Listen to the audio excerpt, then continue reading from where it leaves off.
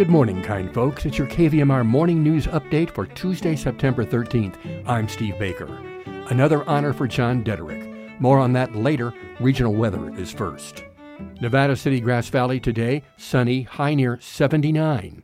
Tonight, haze between 1 and 3 a.m., low of 52. Tomorrow, 74 and sunny.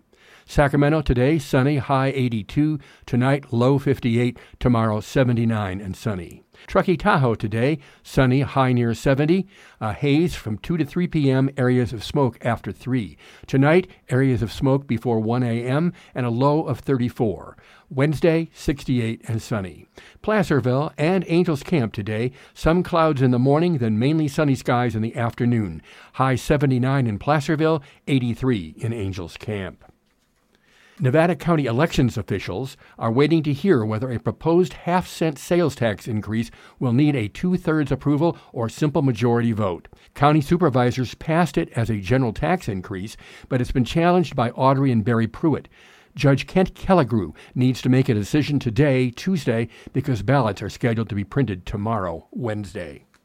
Activity on the mosquito fire grew less extreme over the weekend, but the sprawling wildfire continues to displace more than 11,000 residents of Placer and El Dorado counties as it burns in the foothills east of Sacramento, says the Bee newspaper. The fire, which began last Tuesday evening along Mosquito Road near Oxbow Reservoir in Placer County, is now 46,587 acres with 10% containment, according to CAL FIRE and the U.S. Forest Service. Nearly 6,000 structures are threatened, most of them homes, and 11,260 people are under evacuation orders, officials say. Longtime local performing arts leader John Dederick has been selected as recipient of the 33rd Annual Colonel William H. Bill Lambert Award, which is presented each year as part of Nevada City's Constitution Day celebration. The prestigious Lambert Award is given by the famous marching presidents of Nevada City in recognition of outstanding contributions to the community. The award is named in honor of the late Colonel William H. Lambert, founder of Nevada City's annual Constitution Day Parade. Says Marching President's founder and former Nevada City Mayor David Parker, John Dederick has been an arts leader in Nevada County for over 4 decades. The famous Marching Presidents of Nevada City are proud to honor him for his outstanding community service. Parker will present the award this Sunday at the Marching President's Banquet following the Constitution Day Parade. Dederick is an actor, director, playwright, and producer who has taught his craft in local schools and at Sierra College for the past 35 years, including a 14-year stint at Colfax High School. His wide experience has also included teaching performing arts to students with disabilities and to jail inmates. When you're a teacher, you learn as much as you teach, he says. He's also directed and performed in numerous local theatrical productions and has toured the U.S. and Europe, performing with internationally popular local musician Terry Riley. He was also a KVMR broadcaster for 20 years. Dederick is a former executive director of the Nevada County Arts Council and a former California Arts Council artist in residence at the Center for the Arts.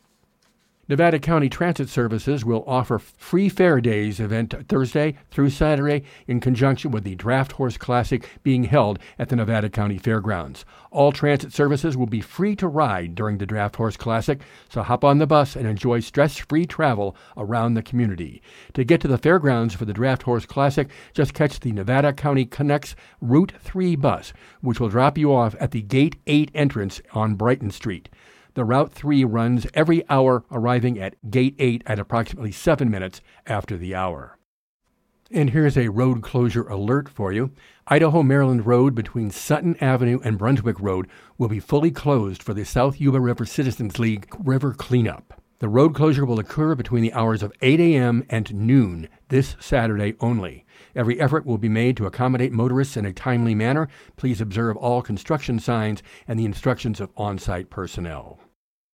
And gasoline prices are falling fast around the country, but in California, prices are going up, and they're likely to go up even more, says the Sacramento Bee. That's the prediction from experts who see the state facing a unique set of challenges. We're going to see more notable increases over the next week or two, says Patrick DeHaan, head of petroleum analysis at GasBuddy, which tracks gasoline prices. He's predicting increases during that period of 35 to 50 cents a gallon in Northern California.